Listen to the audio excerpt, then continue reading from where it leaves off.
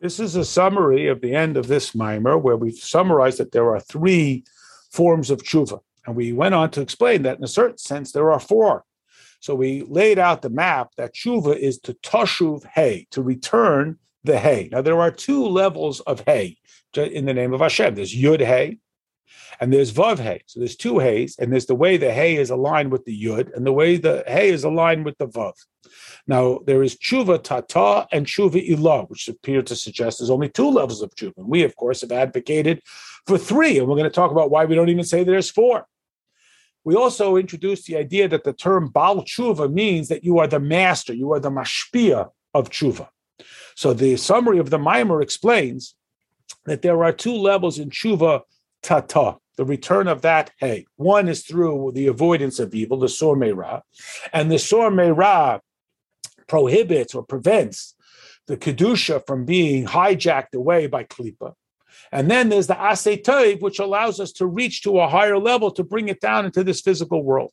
And that reattaches the hay to the Vav, which represents the Midos, the six Midos, and the vertical shape of the Vav, which represents the drawing down of godliness into this physical world. When we, Chas v'Shalom, do Averos, we take the hay away from the Vav, and when we do Tshuva, we return it to. Then there is this greater level where we return the first hay to the Yud. So the Yud represents Chachma and the Hey Bina. So now we're talking about we can even become a Baal Tshuva. We can even bring down from a higher level and connect it to the Hey, to be Mashpia on that Hey. If so, why is that Hey, which is also subdivisible into two levels, not considered a fourth level of Tshuva? So we explained because Chachma and Bina actually match together. They're two inseparable entities, two friends who are inseparable, and therefore it is only counted as one. This is further summarized in, as we explained earlier. The Maimer said that tshuva is suggested in the letters Beis Chaf Reish, translation as Bechor, and now we have this fourth level. So we explained that the word itself is a form of tshuva. So there's the individual letters and the way they coalesce as a word. And we explained the different interpretations and followed that metaphor that just like the Bechor initiates the womb, so too is it suggestive of an initiation that Hashem brings to us that far outweighs the investment of our Isarusa de Lasata, that is Hashem's Isarusa de La'ed. That essentially finishes that Maimer of Parshas Shlach.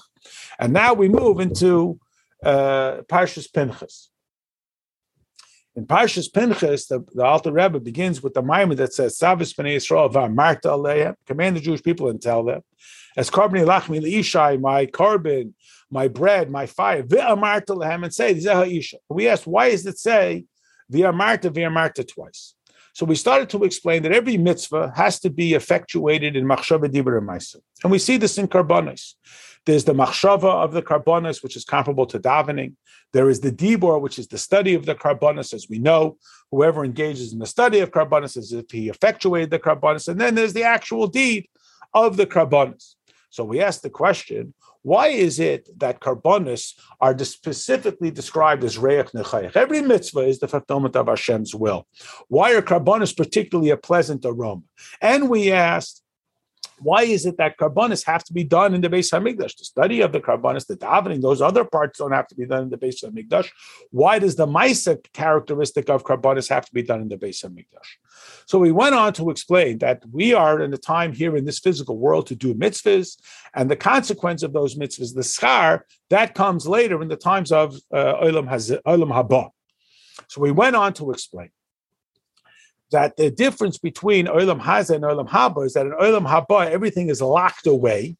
And in Olam Hazeh, there's opportunity for fluctuation. So, for example, in a fully developed person, you can't change the feet to the head. But in the developing fetus, you can nuance out and distinguish and reshape the character. And this is why in the world of Olam Haba, you have a very rigid separation of right and left, Michal of Ava and Gavriel of Yira. But in this world where you have the opportunity for tshuva and you can rearrange the circumstances and you are not locked in to the way it is created now, because you have the opportunity to reach through tshuva to the indistinguishable level that is superior to the rigidity of how it is manifest in Olam Haba, which is called the world where everything is clarified, which of course has the virtue that you see the good and you see the bad and they don't mix. It also, though, has the detriment of being locked, which is not the case in this physical world.